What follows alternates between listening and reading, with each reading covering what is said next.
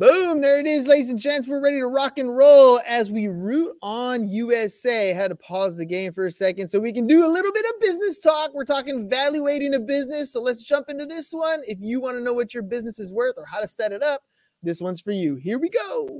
Shut up and sit down. Look, a business can give you everything you want in life. Prestige, wealth, freedom. It can also take everything away from you. This show is for those who are willing to take that risk. These are the real life stories of entrepreneurs. But before we start, I have one small favor to ask. Please leave a comment. It can be advice, critiques, tips, feedback, or share this with someone because your engagement is the most valuable and most powerful form of social currency. So thank you, and welcome to another episode of Business Buzz. All right, ladies and gents, when you start a business, you should begin with the end in mind. How are you going to exit this business? Building a business you can walk away from is the objective of elite entrepreneurs, and part of exiting is the valuation of your business. There are many ways to evaluate a business, but when it comes to investment banks, the truth lies in the numbers. So let's get ready to talk valuations, mergers, and acquisitions with Mr. Channing Hamlin.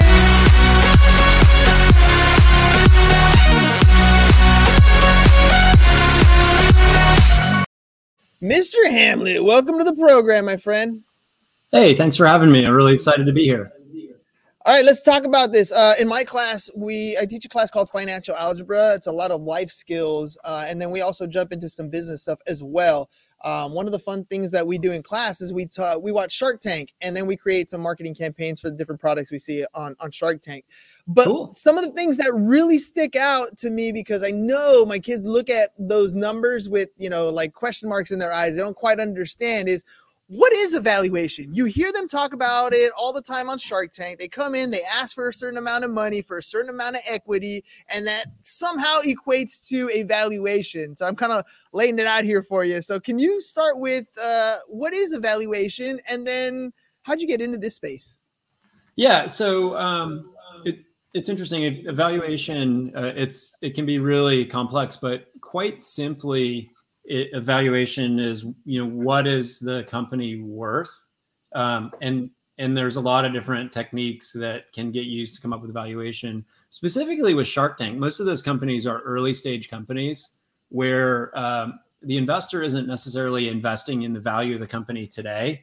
The discussion about evaluation, investing in an early stage or venture company is as much about, at the end of the day, when we sell or exit this business, who gets what. And so in an early stage company, if you kind of say, look, I raised $5 million at a $10 million pre-money valuation, I have a $15 million value. It doesn't necessarily mean your company is worth $15 million that day. What it means is the investor who invested $5 million divided by 15 owns 1/3 of the business. And so then the way a Shark Tank investor is looking at this is, if I own 1/3 of the company in my example, what am I likely to get as far as a return on my investment 2 years, 3 years, 5 years, 10 years when this sells?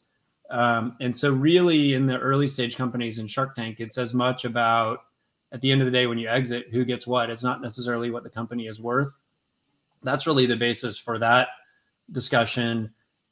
Completely separate from a mature, established business where a business owner or a group of shareholders is thinking about selling the company today, where really the person who's going to purchase that company and operating it going forward is going to write a check for that value today. They're similar but different discussions, if that makes sense.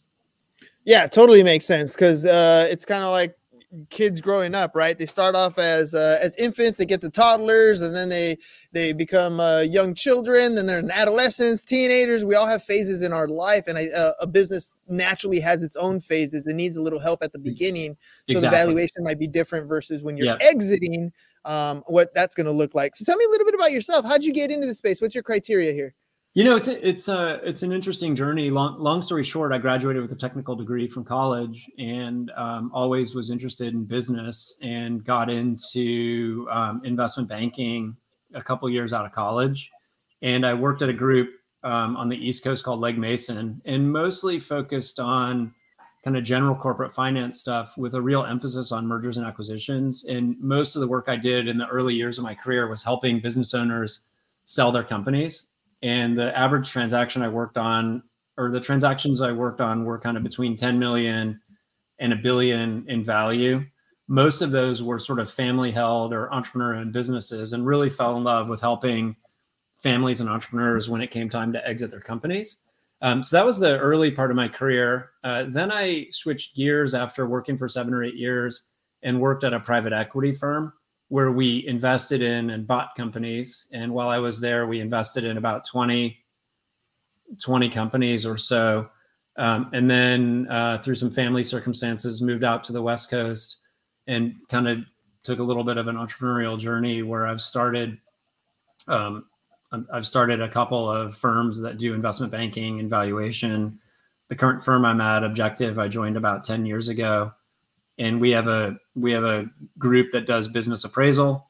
We have about 10 folks doing that, and then we have about 15 people doing investment banking, where we're representing business owners selling their companies. And I've been doing this coming up on 30 years now. Somehow, it's hard to imagine.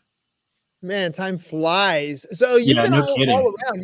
You've been at the beginning where you're creating, where you're investing in companies at the very beginning of their life, the Shark Tank era. You've been at the exit side. You've been even on the building the investment banking side to evaluate a lot of these different companies. So let's start from the beginning then. We already started with, what is the type of valuation needed for a startup.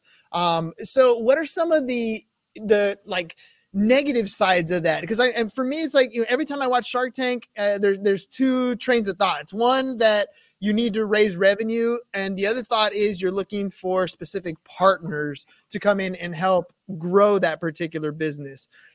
But you're also giving up equity in doing so. Kind of hinders you. Now that you've been in at the beginning all the way through to the end, what are some little maybe caveats or questions or things that newer businesses should be thinking about when they're looking to raise capital while also having that end in mind? It's a great question, and there's a lot that goes on with it. I think the biggest thing that a lot of entrepreneurs kind of come in thinking is like, hey, this investor is going to write me a check, and then I'm going to go and use their money to do whatever I do and build my business. And so I think that most investors typically want to have a fairly significant amount of involvement in the business and a lot of protective provisions and other terms and things like that. And I've seen a lot of entrepreneurs make mistakes with not really thinking that through. It's really exciting at the beginning to raise money, but really having the discipline to take a step back and think 3 years down the road, 5 years down the road, 10 years down the road, and understand like, hey, what is it I'm signing up for? Like, for example, the private equity firm that I work for, we invested in a number of companies, and this is a very common thing with investors. We invested in a number of companies where we would make an investment. And since we're a fund and an investor, our goal is different than the company we've invested in. The owner or entrepreneur's goal is like, hey, I'm really excited about operating my company. I want to build it. I want to grow it. I want to do something cool here. The investor is like, hey, I'm giving you some money today, and I want to make a financial return on my investment. And so the valuation is set up so that the investor can make a financial return. And, that typically makes sense to the entrepreneur. It makes sense to the investor, et cetera. However, there are a lot of other terms there that are really important. Most investors will ask for some protective provisions, some covenants. Many investors will have the right or the ability to sell their shares back to the company. And it's easy for an entrepreneur to sort of like, oh, I'm just going to kick the can down the road and I'll worry about that later. However, 5 years goes by pretty quick. And in 5 years, if the company hasn't quite made the progress that the entrepreneur or founder wanted, or if things aren't going well, or if they're really excited about where things are going, the investor can show up one day and be like, oh, hey, I've decided to sell the company, or I've decided to do this, or I've decided to do that. And you gave that right away 5 years ago when you took their money. And so really taking a step back and understanding all of the terms and all of the strings attached that come with that initial investment, that's probably one of the largest mistakes I see, entrepreneurs and founders make. On the other side of that, as an entrepreneur and founder, it's hard to raise money. And I think just recognizing that the money comes with strings attached and truly understanding what you're signing up for is really important. When I've seen a lot of situations where investors and entrepreneurs aren't necessarily getting along and aren't aligned. And usually it stems from some sort of misalignment right from the beginning in terms of an understanding of the terms and making sure they make sense. So that's like the biggest thing that I tell people to look for. And then I think the second thing in terms of the question you asked was around valuation. And I think, every company is different. Every industry is valued differently. And investors are typically they're looking at other similar investments they've made or other similar investments they're aware of in terms of, how much money am I investing? How much of the company do I need to own? How big can this be? What's the likelihood of success, et cetera, et cetera, et cetera. And so I think as a founder or entrepreneur raising money, really working on your pitch so that as you're presenting it to the investor, being realistic about the size of the opportunity and doing as much as you possibly can to demonstrate that it's highly likely that you're going to be successful and make it feel as real as possible. And that's one of the reasons you mentioned revenue traction. One of the biggest things you can do if you start a company is have some traction in the market, because then it's no longer an idea, it's proven and customers are buying it. And so the more traction you can have, the easier it is to convince investors that the opportunity is real, it's happening, and that they should jump in. Yeah, once you get that energy up, people are excited. It gets a little bit easier. You mentioned and like the main point I feel I got out of that, big investors people who are raising capital should pay attention to the fine print. Get a lawyer, get an attorney, have a team, take a look at the fine print, completely understand what you're getting along with the money, the investment capital that you're getting when you raise funds. From the investor side, what kinds of terms or recourse do they have? Because I would be worried, especially with a startup, the failure rate of startups are so high. So sometimes taking a gamble on a company that is pre-market or hasn't actually sold, maybe they're in tooling phase, maybe they have patent pendings, maybe they're early on, doesn't necessarily mean that they're guaranteed success afterwards. The market might not be there, or for whatever reason, things might pop up. So as an investor, what kinds of terms and recourses are built into some of these mergers, acquisitions, these different fundraising that allows them to come back and grab some of that, or maybe sell that company like you were kind of explaining? Yeah. It's interesting. We've spent a lot of time talking about early stage investments, but even in a later stage company, when the owner is thinking about selling the company, the buyer typically asks the seller to sign a number of representations and warranties. So we always, when we're working with a business owner selling their company, we're always talking to them. There are two really important terms. One is, how much are you selling your company for? And then the second one is, what post-transaction liability are you retaining? So the buyers typically ask the seller to sign representations and warranties and hold money back in escrow and have the ability, to the extent that liabilities come up in the future, to claw back money from the seller. And so really understanding that and what you're signing up to, again, is really important in the sale. In the early stage company market, when you really think about it, and I think Shark Tank kind of applies. A lot of the Shark Tank companies are just, very, very early, and they're raising their first money from investors. And if they don't spend that money wisely, or if things don't work out with the company, often there's not a lot of value left at the end of the day. So the recourse that the investor has doesn't from a practical standpoint doesn't necessarily matter, but the money does come in different, in different flavors. And I don't watch Shark Tank a lot, but the few times I've seen it, a lot of the investors in there are talking about investing through a convertible note, where they're going to ask, where they're going to have like a security interest in the company's assets. So if the company defaults on the note, the investor has the ability to come in and Sorry about that. No worries. The investor has to come in and foreclose and take over the assets. So there are other forms of securities, whether it's a safe note or preferred stock or equity investments, that give the company and the founder a little bit more latitude in terms of control over the asset going forward. And, that's not necessarily my area of expertise. That's something that an attorney should really be working on and thinking about. Let me ask you about the changing economy, because interest rates are going up, which means capital is just going to be more expensive. To borrow money is just going to be downright more. It's going to cost you more money, which means liquidity is getting more and more difficult. And so I feel like there's, on the one sense, you have an investor pool that may be drying up, or looking for more specific investments that are probably not burning through cash, that are cash flow positive probably. But on the other side, we're in an economy also where there's a lot of small businesses that are going to be closing. So the mergers and acquisition aspect of it might be pretty cool to scoop up some additional pieces of your own industry and kind of start building your own little conglomerate, or buying multiple, I don't know, like plumber shops or construction shops. A lot of these small solopreneur companies that are kind of, they're either going to age out because their owner's on the way out, or we have an opportunity to buy them out.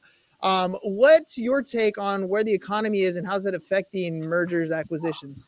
It's a super interesting question. And, we've obviously spent a lot of time talking about it internally at our firm, both in our valuation practice and in our mergers and acquisitions practice. We're spending time talking to our clients about it. And it's, I think definitely it's a fluid and evolving situation. But generally speaking, kind of what we're seeing is there's a couple things going on. We're kind of, knock on wood, coming out of this global pandemic where the government did a lot of things to stimulate the economy. And there definitely have been winners and losers through that. So almost any company you look at today was impacted in one way, shape, or form by the pandemic and the government stimulus. A lot of companies were negatively impacted, a lot were positively impacted. And so in the normal environment, you would look at a company and you look at their sort of historical financial performance, and that would be sort of like, hey, if they've been doing X in revenue in the past and they've been growing by this amount, you would kind of expect that sort of trend to continue. We're in a situation right now where it's harder to look at the past to predict the future because of the pandemic. Like, for example, e-commerce companies really accelerated during the pandemic. And so a lot of the people who owned e-commerce companies were like, oh, hey, this is the new normal. I'm going to be growing at 75% a year forever. I'm worth $1 billion. I want to sell. And the buyers of those companies, or the investors in those companies, are like, no, I don't think so. The government printed a bunch of money.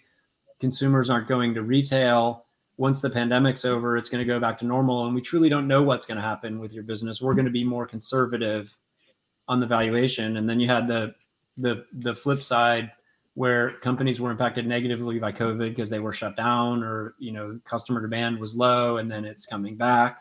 And so it's really hard to look historically at companies to understand sort of what they're going to be going forward. So that's just a complexity in and of itself that we've been dealing with for the last kind of 18 to 24 months. Then layer on top of that, increasing inflation and rising interest rates, along with a drop in the stock market. We're seeing pressure on, we're seeing it more difficult for buyers to access capital. Not only is getting a bank loan more expensive, the banks are not as generous with lending money right now as they were 12 months ago. And so what we've seen is there's been in general kind of downward pressure on valuations. So it's harder to sell a company. It's harder to sell a company now because there's less capital available now than there was 6 months ago. And then we've also seen valuations come down. However, what I would say is I started doing this whole, valuation investment banking journey 28 years ago, whatever it was. At that point in time, the rule of thumb was that good companies would sell for kind of 5 or 6 times EBITDA. What we've seen is those same companies 25 years later were selling for 10 to 12 times EBITDA. There was more capital available. Interest rates are low. There's a lot of money that's flown in that's come into private equity. The stock market was high, et cetera, et cetera, et cetera. And now coming into this newer environment, which we've been in for 6 to 9 months now, depending on kind of how you look at it, valuations have come down, but they're not back to 25 year ago levels. They're still high relative to historical, they're still high relative to historical norms. And so what I kind of see going on with the economy is, we're not going to have the 2021 massive valuations and free flowing money, but we fully expect to have kind of just a normal level of capital available, normal level of valuations, et cetera, et cetera, et cetera. And then the second thing that we're seeing is it's very industry and situation specific. I was talking to a friend of mine that works at a private equity firm yesterday, and what they're seeing is a lot of the companies in some spaces kind of going into a tougher economic environment are turning their attention to acquisitions to drive growth. And so there's more and more pressure on public companies and private equity owned companies to do acquisitions to drive growth, which is a really nice tailwind for business owners that are thinking about selling their companies. So in some sectors, valuations have remained as robust as they were, through 2021. In other sectors, investors and buyers are being more cautious. And so I would say, generally speaking, valuations are down. It's a little bit harder to raise capital. It doesn't seem like it's a disaster by any stretch of the imagination. And then it's also situation and sector specific. So that multiplier, though, it's still relatively good. We have ups and downs on what that multiplier could be, but it's still on the higher end from what I'm understanding. Yeah, absolutely. Absolutely. Absolutely. I think what we're seeing in the and I guess there's like the venture capital kind of Shark Tank venture capital market. My understanding is there's still a lot of money available. All of the venture firms and investors have a lot of money available to invest. It's high relative to historical norms. So there's still money available. Valuations have come down, but there are still a lot of transactions and investments taking place. I think there's a focus on companies that have a view towards cash flow break even and profitability sooner rather than later. And obviously there are, some sectors like crypto and stuff that are a little bit out of favor, but generally speaking, that market's robust. And then in the other market, like the mergers and acquisitions, private equity market, private equity firms have a massive amount of capital that they're managing, and their job is to put their money to work through good investments. And so while valuations are down a little bit, there's still really strong demand for investments in good companies. So I don't expect to see like a massive decline in multiples or deal flow or transaction volume like we might have seen in the credit crisis 10 years ago, et cetera. Well, that's good. That's definitely better to hear that than the other way around. Let me ask you about something. It might be industry specific, obviously, but employees versus outsourcing. I live in the state of California. I'm in San Diego, California. They're talking about even fast food workers going up to $22 an hour. And I don't think a lot of people quite understand. Minimum wage sounds cool if you're at minimum wage, not so cool when you're trying to run a profitable business. So I keep telling people, I'm like, say goodbye to that dollar menu. It's going to be out of here pretty soon. But I also know there's a lot of companies who are outsourcing their employment as best as they possibly can to different countries where they don't have to pay the outrageous minimum wage taxes, including a lot of the Social Security, Medicare, and all the other fees that are associated with having employment. When you have buyers looking at different companies, are they looking at some of these payroll costs and, leaning more towards outsourcing employment, or does it not really even matter when you're looking at mergers and acquisitions? It matters. It matters quite a bit.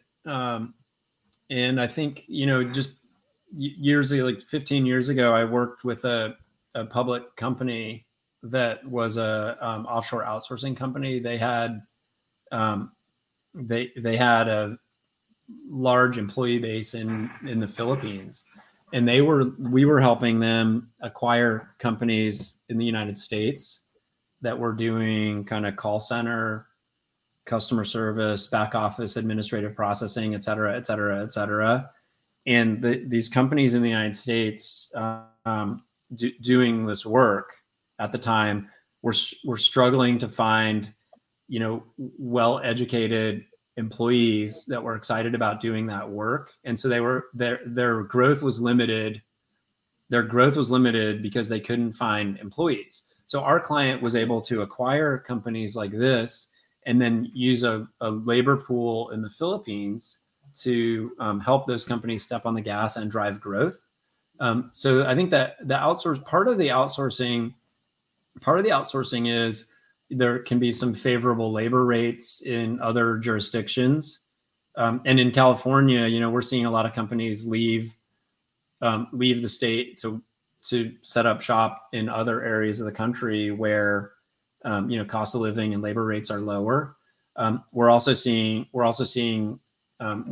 companies use offshore labor. We're also seeing companies really focus on their core competency and outsource things that are not core to their business in the interest of, efficiency and cost savings. A lot of companies are using outsourced accounting functions, outsource CFO functions, outsource this, outsource that.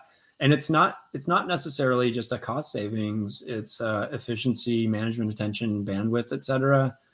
One of the things to come back to your question specifically, one of the things buyers are looking at is, I'm looking at investing in or buying this company. How can I help the company either improve its profitability or improve its growth, or both? And if a company is not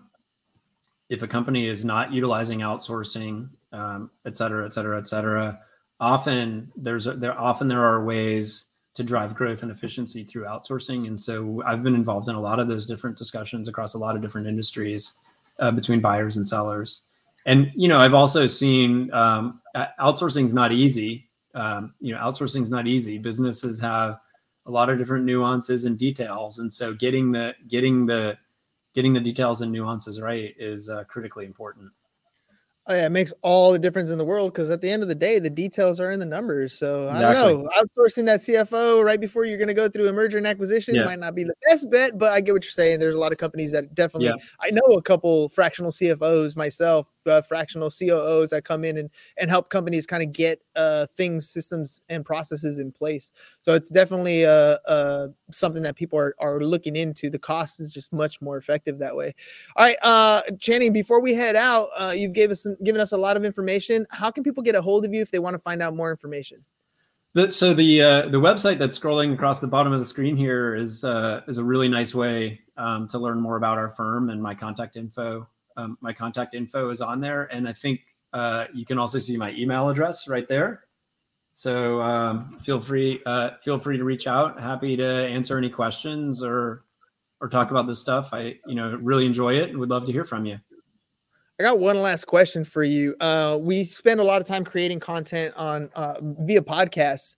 What's probably the most valuable thing or reason why you're going on different shows? What's the message that you're trying to get across to different audiences? I think that I touched on this a little bit at the beginning. I think, we work with a lot of business owners, either helping them understand kind of what their company is worth, preparing for a transaction, or on the investment banking side of our business, helping business owners go through a transaction. And what we've seen time and time again is most business owners don't take the time and invest the resources to really prepare themselves personally and prepare their companies to be able to either raise money or sell their company at a premium.